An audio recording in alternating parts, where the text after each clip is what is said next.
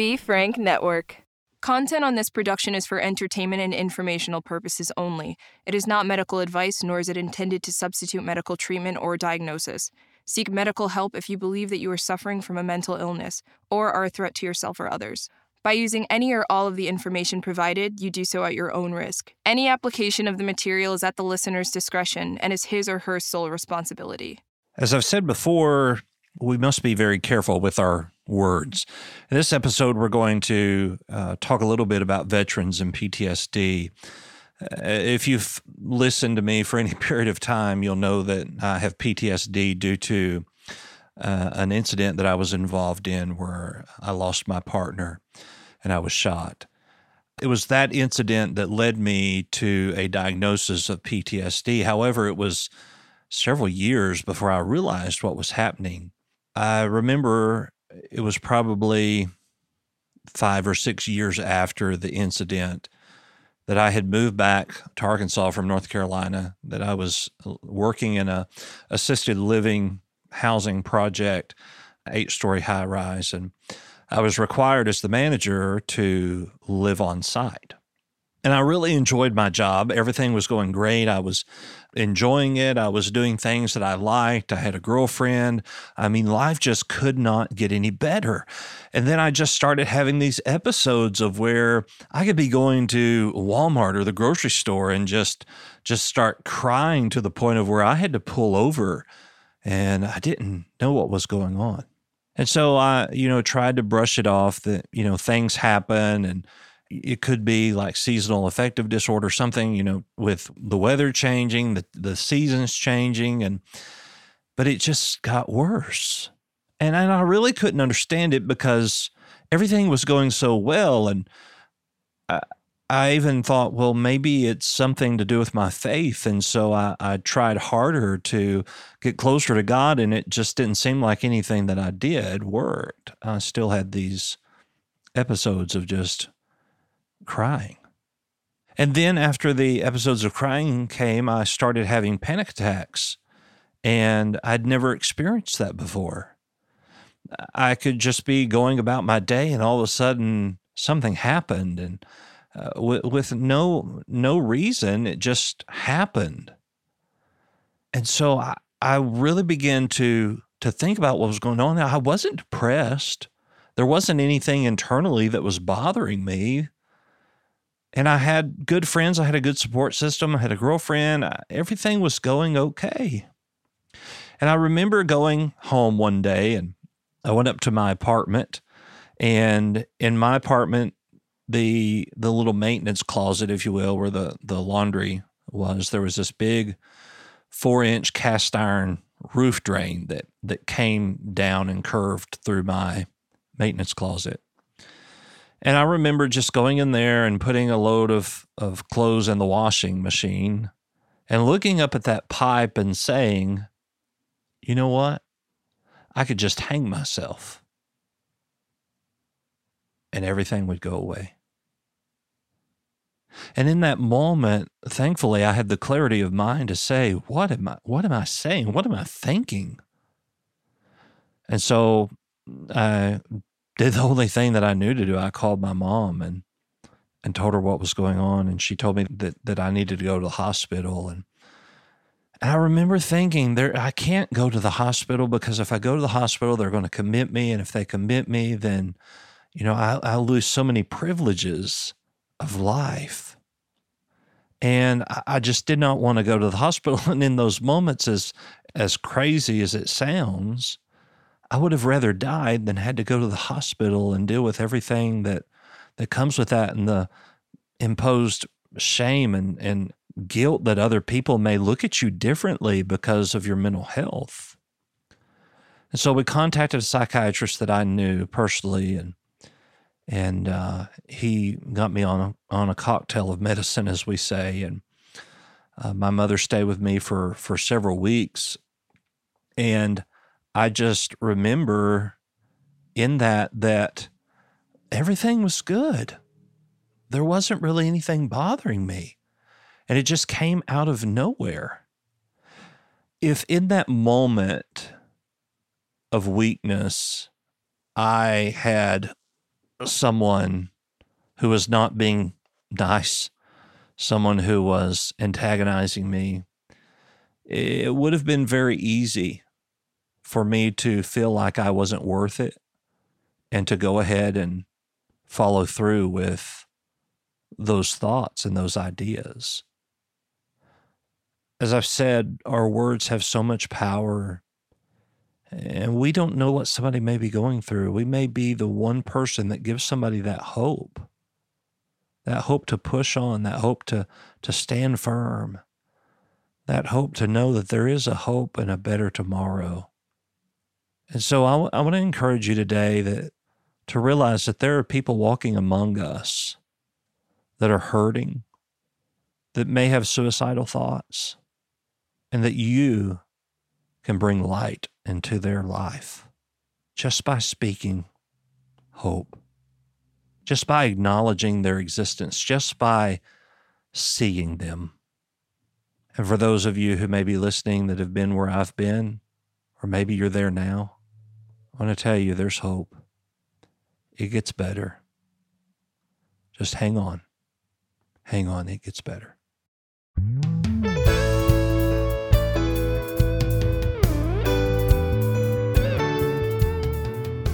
Hey everybody, Doc Brian here, and welcome to Doc Talks. Today we're going to dedicate this podcast to our veterans who have served in the armed forces, and we just want to say a big thank you to all of those who have served.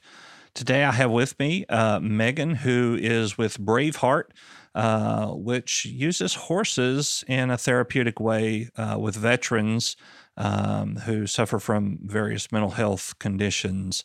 Megan, it's good to have you with us here today on Doc Talks. Thanks for having me. You are welcome. So tell us a little bit about Braveheart and how it got started. We're located in Illinois, and we are the largest program in the nation that services veterans with horses. We're a nonprofit accredited program, and it really got started in 2002. The individual who founded Bravehearts is a woman by the name of Marge Gunner, and she had survived ovarian cancer, was a horsewoman before, really helped to have her horse Max by her side while she was going through treatment for ovarian cancer. Came through, was known as a statistical miracle at the time, surviving ovarian cancer, and really found how much her horse Max had helped her, not only while she was sick, not only giving her something to look forward to, but just really wanted to share the healing properties, if you will, of horses with others. And so she founded a program for children with various diagnoses, and ended up had a colleague, a gentleman that she worked for by the name of Dr. Rolf Gunner, who was a Korean War veteran. He was a medic on the front lines and also a cardiologist. And Marge actually worked for him for a few decades as his medical assistant, invited him out to the farm to see what she wanted to do for kids. And he was completely taken with it. He said he immediately felt almost a healing vortex at our farm. And his own background, back then we didn't call it PTSD, but he had a lot of things that he personally was dealing with. And he just felt this incredible peace and quietness at the farm with the horses. And he had this vision to share what he felt with other veterans. And so Dr. Gunner really started to pave inroads with the VA hospitals in Chicago and said, hey, let's bring veterans out to Bravehearts. It's about a little over an hour drive from Chicago to this farm where I'm at today at Bravehearts. And because he was a cardiologist, he was so well respected that the VA hospitals in Chicago, North Chicago, and Hines and Jesse Brown said, okay. And ever since then, really, we've been servicing veterans and have been growing not only in who we serve as veterans, but also in our knowledge, being pioneers in this field, really understanding what all is capable of with horses, how to have that service or program, if you will, deliverable in a safe and effective manner. At Brave Hearts, we believe with veterans, we've got one shot to get it right. When we get a veteran who takes the chance on us to come out to the farm, it's really important. The work we do is customized. We don't have a set curriculum. Everything is one-on-one as soon as somebody comes in the door to try to meet their needs and what they want to get out of a horse. And really, I can tell you, first things first, we just getting vets comfortable around the horses. We don't need to talk about diagnoses. We don't need to talk about, struggle. We just start to talk about the horses. And the horses are just an incredible biofeedback loop of showing us, really what we need to work on. And there's a whole self-discovery process, I think, that happens at our farms with the horses for most veterans that they would tell you. So as I mentioned to you, I've never really been around horses. I've never ridden a horse, but I have a dog, Lucy. She's a black lab. I just love her to death, and I suffer from PTSD. Mm-hmm. And I know that when I am in a spiral, as I call it, that Lucy picks up on that, and she, and she's not trained in any sort of way. But she picks up on that and she comforts me in certain ways. Do horses also have that kind of sense of when they are assumably working with the same person that they kind of pick up on those emotions as well? Absolutely. A lot of people ask me what the differences are between dogs and horses and, canine therapy, equine therapy, whatnot. I'm a dog person too. I love my dog. What horses and dogs are very different as a species. Dogs are pack animals. Dogs are also very food driven.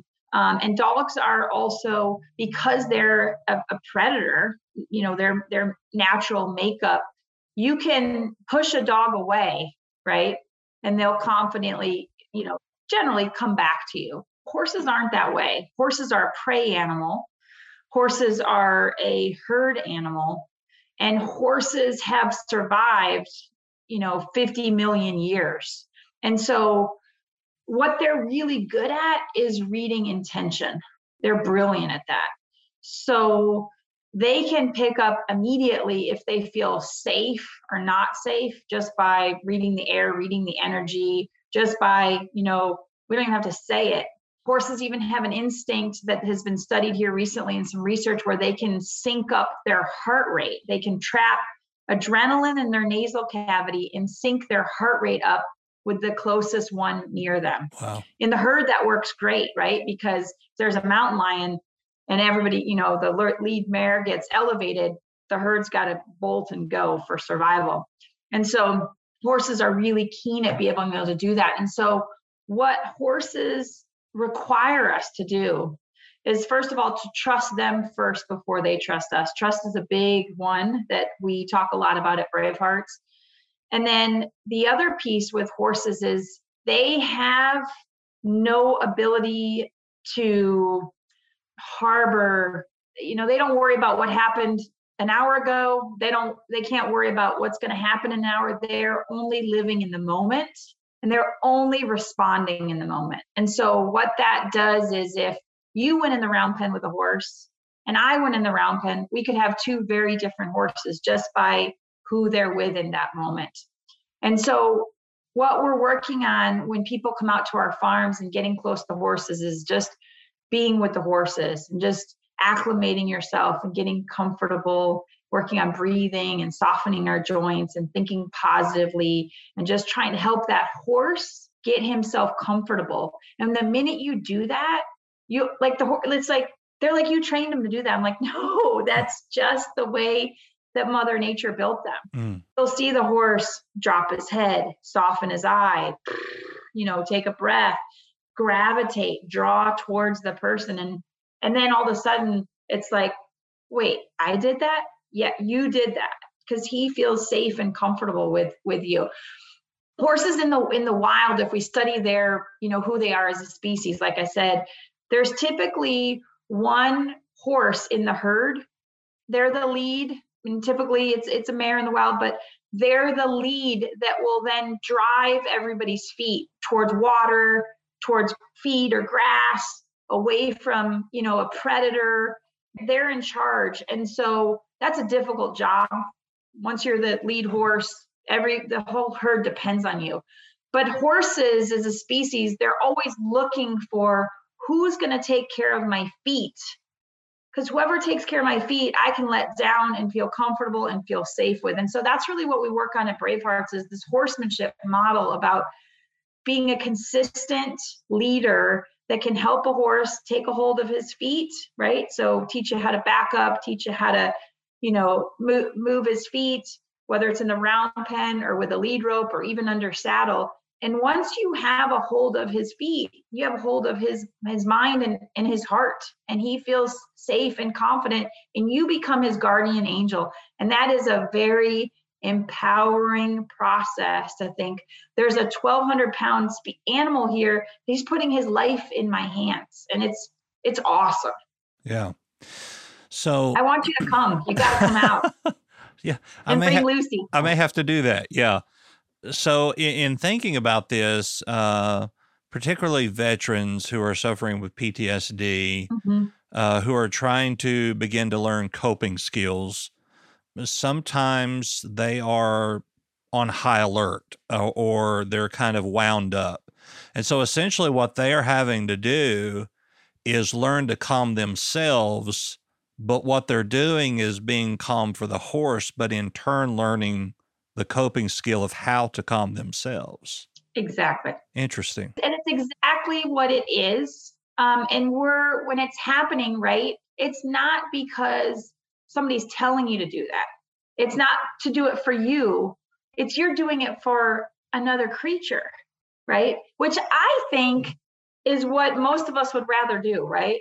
Especially veterans, rather help somebody else than help themselves. Right. So it takes the focus off the person, puts it on another creature, and that creature is really, we're helping the horse. And while we're doing that, the horse is teaching us all these incredible life skills of positive mindfulness, of breathing, of softening of our joints, softening of our eyes, blinking, all of these just things that we, oftentimes forget when we get in that moment of worry and concern and panic, where things go right out the window, of practicing that skill set. And we hear that all the time about how veterans take what they learned at the farms and they integrate that into their lives. And it doesn't have to be me telling someone or one of our instructors or therapists or anybody telling somebody. It's like I said, it's self-discovery. You come to the farm, you spend time with horses, you feel good because you help them. They make you feel good. You put your head down at the end of the night and you think like, wow, that really worked. And you do that a time or two or 10 or 1,000. And all of a sudden that skill becomes something that you live with, and it really becomes a part of you. There's something about a horse that softens the inside of you. And you talk about that high alert or hypervigilance. Self-preservation is what lives in a horse. He's constantly trying to figure out, because again, he's a prey animal, life or death. Is this safe or not safe? We've brought in 9 wild Mustangs to Bravehearts, horses that had never been touched ever when we got them. And we let the veterans be involved in that whole gentling process.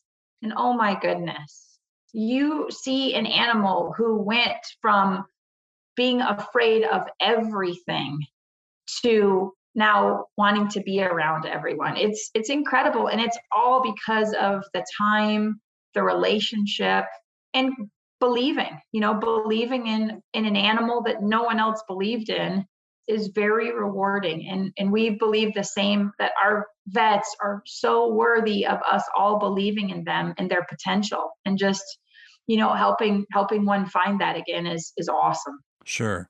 And I remember when I was probably a junior in high school, we went to visit. I have an aunt and uncle that live in Maryland, and we went to Assateague Island. Are you familiar where they have the wild horses? Mm-hmm. And as we're talking about this, I recall that there were horses that would go to certain people, but then they wouldn't even get near other people.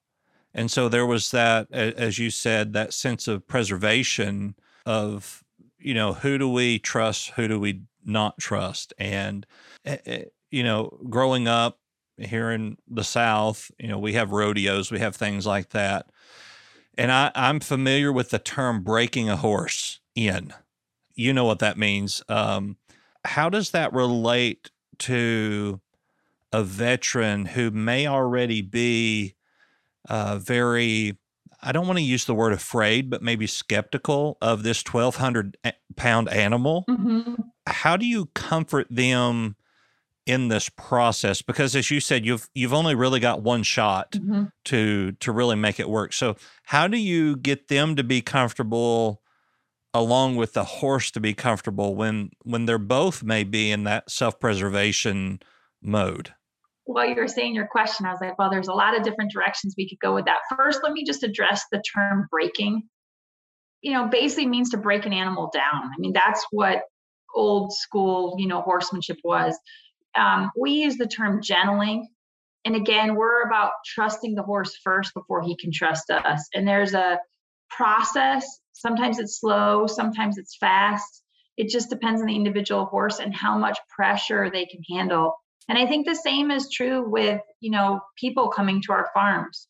Sometimes we're going to have a veteran who's going to come to us, who's going to tell me he's ridden his whole life. And sometimes, like you said, we're going to have somebody that's like, I don't want to have anything to do with these. We've had those kind of people come out to farms. The VA will bring out groups of veterans, and I'll always say, who wants to go in the round pen, right? And I'll have 10 guys raise their hand and one guy doesn't, and I'll always say, that's the guy. The one guy that didn't, okay, I'll know that intuitively. That's the one that we're going to slow things down on. And really just energy, just quieting our energy, just getting close to the horses, just touching them, just learning how to just using our fingertips. It doesn't have to be a smack or a pat, understanding how soft horses can be. And the horses do all the work. The horses then immediately respond to that.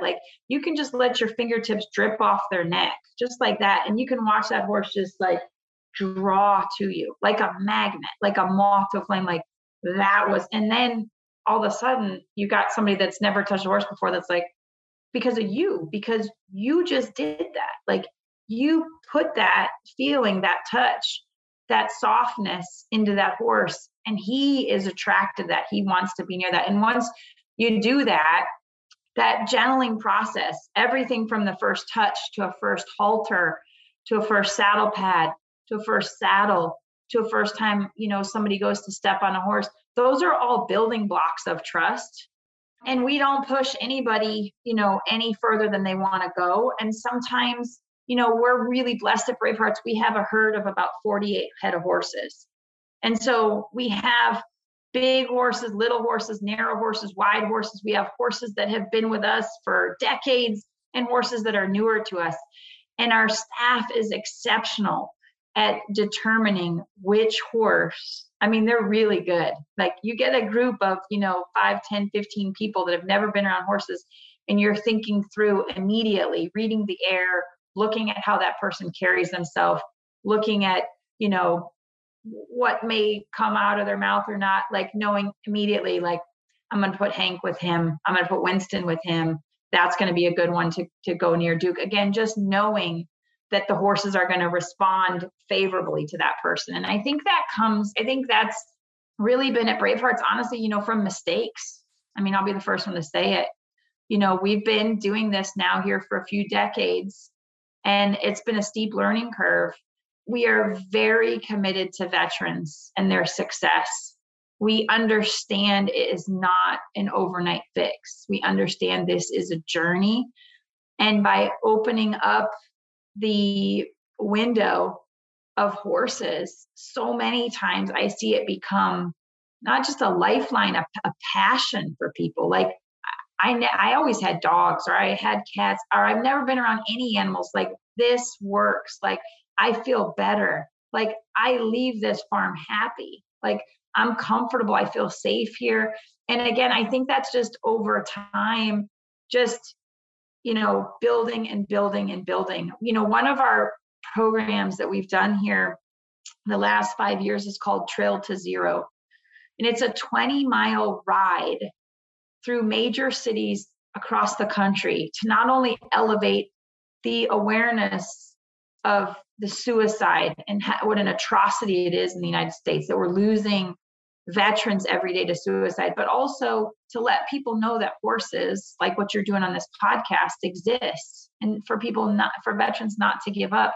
And, I've seen people, like you're saying, who are scared to touch a horse and, in 2 years are riding through Times Square on their Mustang they helped Gentle. Like, it's pretty astounding to see how much horses and veterans can grow when they're paired, in the right fashion together. Sure. So as far as the program here, I guess my question is, if you have, 10 or 15 veterans that come, do they come on a regular basis, or is it a program that they kind of graduate from?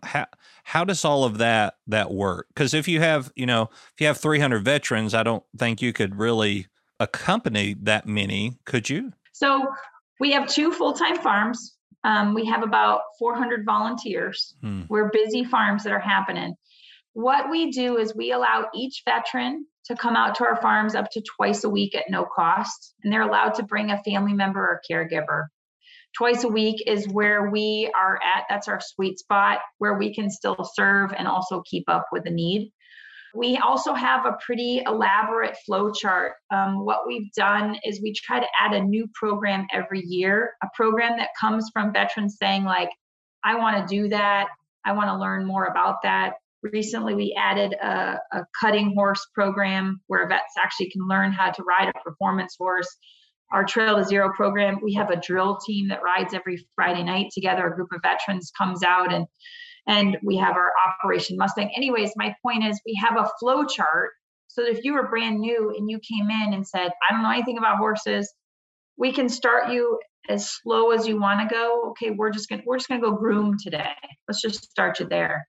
Do you need to be in private sessions? Do you want to be in group sessions? I mean, all that is on the table. There's so many different programmatic opportunities at Bravehearts that, like I said, it's all custom made. And we can just take the veteran. Some people always want to do the groundwork with the horse. That's okay. They never want to do any riding. No problem.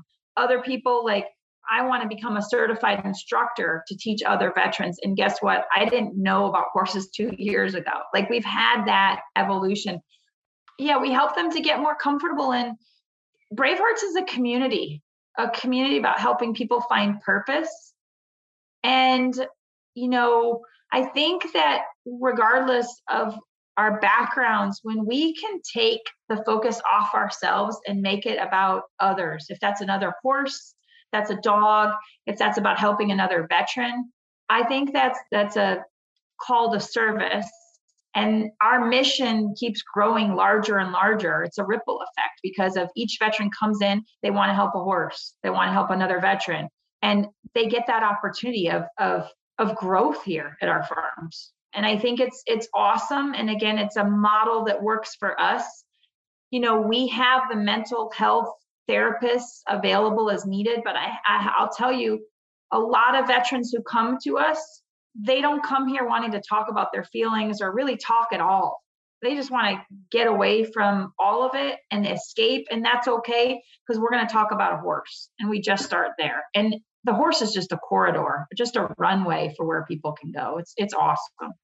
Sure. And I'm sure there's a lot of therapy that happens within the community of veterans beginning to just tell other veterans, hey, this is what I've been through, this is what I struggle with, and kind of the dynamic of group therapy, but kind of self-led.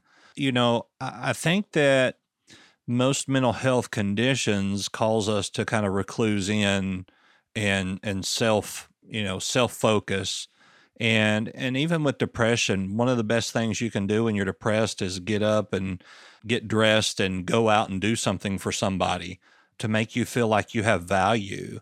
And when you can look at an animal who would presumably be, unaccepting of you and your demeanor, and you can calm that animal, you have this sense of, hey, I did something, and I did something well, and I did something worthwhile. And so I can definitely see how that would help. But that community is the key. of having them together. Absolutely. And back to dogs. And again, I know we both love dogs, but I've heard there's a lot of vets that come out to our farms. They have dogs. They have service dogs that come here, the farm, whatnot. But what I've heard that's been really heavy on my heart is I've heard vets tell me all the time, I can hide at home with my dog. Like, now we've got Uber Eats and like, you can get everything to you. I don't have to go anywhere. I can just, me and my dog. And what a horse does is like you said, you got to get in the community. You're going to have to get out of the house. And that horse, we got a wild Mustang in one time, and everybody said, when's he going to be a therapy horse, Megan? And I said, well, that horse is trying to acclimate. So every day, all day long, we've had veterans come drink a cup of coffee with him, come read a newspaper by him, come read a book by him. He already is a therapy horse, because those guys wouldn't be at our barn right now, because all they're there right now is just to support that horse, give him some comfort, let him get acclimated. When these Mustangs come in, it's like somebody dropped them right in a foreign land, on a foreign planet. Like, talk about hypervigilance. Like, these horses are like wired for like, where am I and how do I get out of here? And veterans see themselves right there. It's an awesome process. And I would, beg any of your listeners, if they haven't tried horses, to give them a shot, to reach out to us. They really can be a serious game changer. Absolutely. So where would somebody find more information about Braveheart? Yes, sir. You can check out our website. It's braveheartsriding.org. It's Bravehearts plural, and then riding, riding.org. You can check out our website. You can check out our social media. We're on Facebook and Instagram. You can call our farms. And we also, we have a transportation grant, so we can get veterans in crisis or in need to our farms if they need to come out at no cost. We'll take care of all of it. Or we also have a national database. So we've done our own homework to find other centers like Bravehearts across the country to try to connect veterans to a location that's got an outstanding accredited program that we would recommend. And it's a great opportunity. I know a lot of veterans have their own horses. They know what I'm talking about. A lot of veterans, ride or go to other places, but however you do it, wherever you want to do it, horses with good instruction and some good coaching are a phenomenal opportunity. Yeah. Well, thank you so much for sharing with us today. And I know a lot more about something I had no idea about it. So that's great. Are there any, you say you've built this network, are there any close to me here in Arkansas that you know of just off the top of your head? I am going to look up your state, and I'll look up your city, and I'll tell you what's near you. I promise. Great. Well, once again, and if not, we would love to have you and Lucy out whenever. You just tell us when. Sure. Sounds good. All right. Well, once again, thank you for being with us today. I really appreciate it. Thank you so much. Thank you for your service. God bless you.